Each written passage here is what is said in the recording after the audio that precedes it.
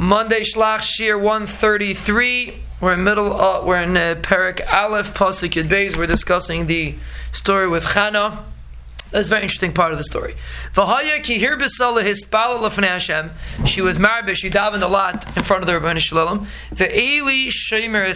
Eli was watching her mouth. Now Rashi says he was watching, meaning he was waiting for her to finish davening. Now, very interesting. You're going to see something very interesting. She was speaking in her heart, meaning she wasn't. She was talking on her. I mean, she had kavanah, so to speak. Raks fasa noise, but only her lips were moving. You couldn't hear her voice. Eli thought she was shikr. Now, the problem with this is that the Gemara learns out of this din that a person has to daven silently.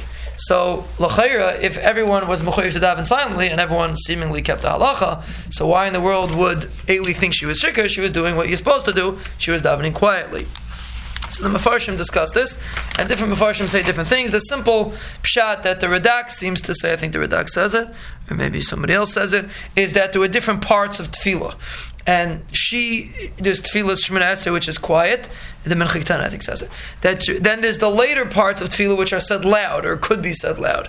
And because Chana was being marich in her quiet tefillah, so therefore Eli thought that she was shikr, that's why she's being marich. That's what the Mincha Ketana, I believe, says. The Malbim says that there's different ways of davening. You could daven directly to the Rebbeinu Shalom, or you could daven through an emtsoi. You could daven through a malach. So in those, not nowadays we daven straight to the Rebbeinu Shalom. We don't understand these two concepts. But in those days they used to daven through malachim. They used to use malachim to bring their tefillah up. So when a person davens to the Rebbeinu Shalom, you're supposed to say it quietly, because the Rebbeinu Shalom knows every word you're saying. When a person davens through the intermediaries of malachim, you say it loud. So because in those days people generally say it loud, daven loud, so therefore, not the regular Shemoneh Esrei, I guess, but the general tefillah that they said, so therefore, Eli thought that she was shikr, but Chana was talking directly to the Rebbeinu Shalom, and therefore she was davening quietly. Eli told her, Ad masai tishtakarin, until when are you going to be shikr? Hasiri es yenech me'alayich. Remove your wine. Kitzer, he gave her musar without properly analyzing the situation and seeing if she was really shikr. He gave her musar, which this is the makar for the concept of chesed b'ksheim. The Gemara brings a right from here. Chesed b'ksheim brings a right from Eli. And the reason why it's called chesed b'ksheim is because he didn't just keep it in, he actually gave her musar, and he said, till when are you going to be shikr? Remove your wine from you.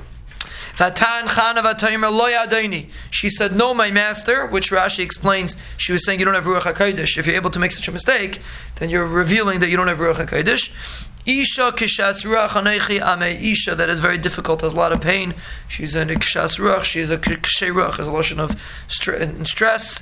V'yayin v'sheich aloisha sisi, I didn't drink any wine.